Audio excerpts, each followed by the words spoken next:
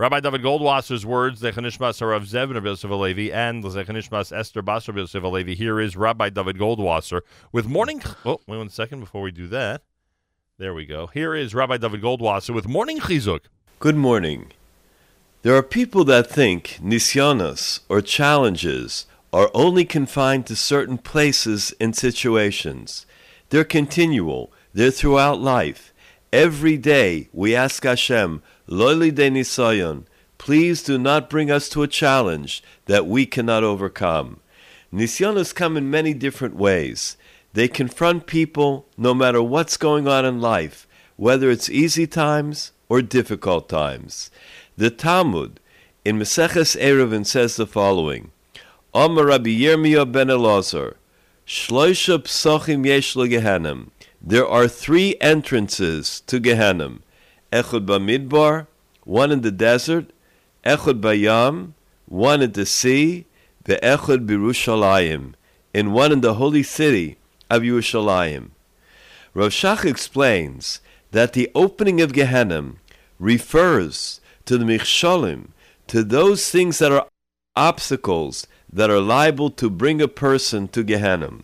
We explained the Gemara that sometimes a person feels that the reason for his being nichshol, for him stumbling, is because of where he's at, the sviva, the environment, or other external factors, because he went to a certain place, because he has certain friends, because of his wife, or because of her husband.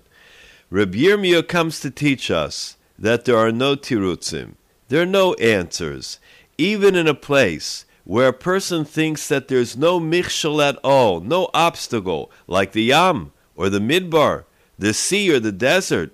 Far from civilization, a person can fall into Gehenim.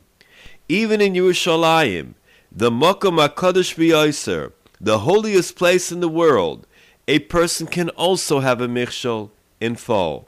From here we see that a person should not attribute the obstacles to his surroundings, his matzav, his station in life.